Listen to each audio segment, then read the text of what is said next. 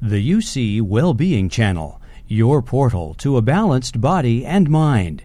Continue your journey at uctv.tv/wellbeing. So I teach it to my patients this way, and I'm going to ask you guys this question. If you had a tree in your backyard that was sick, and the tree had some pretty sick fruit and some pretty sick branches, what would you do with it? What would you do with that tree?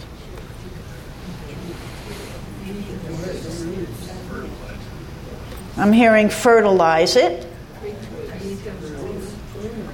Prune it. So there's the surgeon. Who said prune it? There's your surgeon right here. Are you a surgeon? No. Right, just spray it. Okay. Go to the root of the problem, right. So if I label this branch diabetes and high cholesterol and high blood pressure and depression and heartburn and all those things I showed you, I can go up and I can give every one of those. I can give diabetes, I'll give metformin, and high cholesterol, I'll give a statin, and heartburn, I'll give, the purple pill, and so on. Or I can say, I'm going into the soil, right? So let's run through this together. If you have a sick fruit labeled diabetes, what you eat matters? Yes. Absolutely. You're going to be on a low glycemic index diet. Everyone familiar with what that is? Glycemic index, weights of food. There are two things, glycemic index and glycemic load. Weights of food for its ability to spike up your sugar and insulin. If a food spikes up your sugar, right, you eat it and you go, woo, I'm feeling good. And then it spikes up your insulin, which is a growth factor. Insulin puts weight on your midline. Insulin responds to knock that sugar down. Anyone ever have this experience? You have some sugar and then all of a sudden you feel like, I need more sugar, right? So glycemic index gives us a number about how a food responds in your body.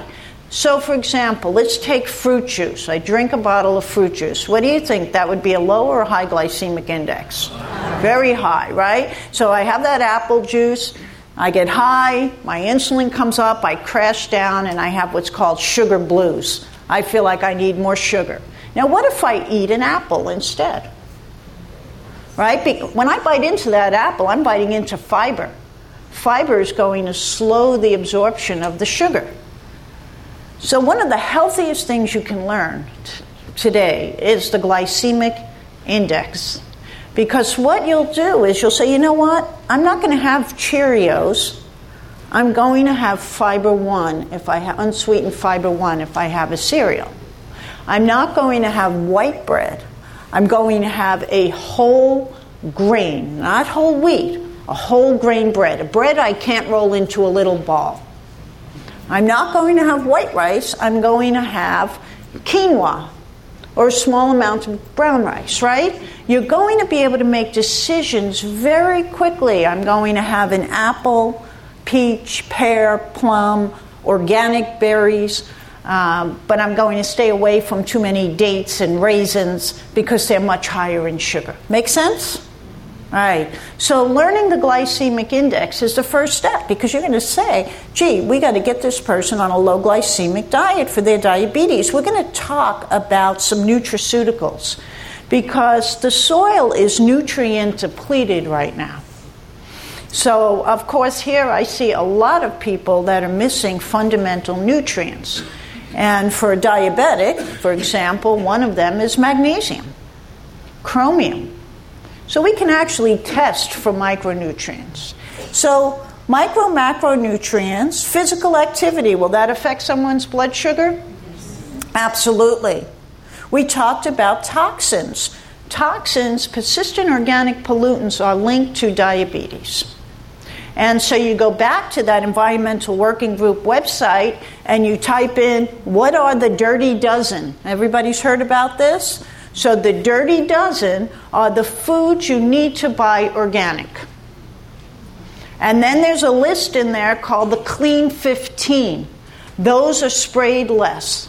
You don't need to buy those organic. And they're constantly monitoring this. So you get that list of the dirty dozen and the clean 15. You know, I have people who say to me, I buy everything organic, but if you want to save a little money, you can get that list and say, I'm really going to stick my berries, for example, are going to be organic because they're so thin-skinned, they're sprayed 30 times before you get them. If you like coffee, I'm not anti-coffee, I just encourage you to get it organic because the beans are sprayed multiple times before you get it. Right? So you can take a little bit of control of this. And what the research shows that's fascinating is that if you clear the toxins out, the persistent organic pollutants, you can start to show reductions in your urine of these pollutants in as quickly as 10 days. This has been done in children. So it's good to make that shift if you can afford to. So what about sleep and diabetes? Yeah. If you're not sleeping well, your cortisol goes up, your stress level is high, and your sugar is high. What about stress and diabetes? Any diabetic under stress will say, my sugar is high. What about the person who has high blood pressure now? Same drill. What kind of food should you eat to lower your blood pressure? Should you be exercising? Should you be sleeping well? One of the common things I see is sleep apnea. And it's missed all the time. And it's not only people who have short necks and big area here, big chest. Yes, that's the obvious person, but I see many people who are thin, and no one's thought about it until they come in with atrial fibrillation or high blood pressure. And if you know anyone with atrial fibrillation, make sure they get checked for sleep apnea. So all of these things interact. I like to think about the trunk of the tree as DNA. So all of these things interact with our DNA and determine what kind of fruit we're going to have on our tree.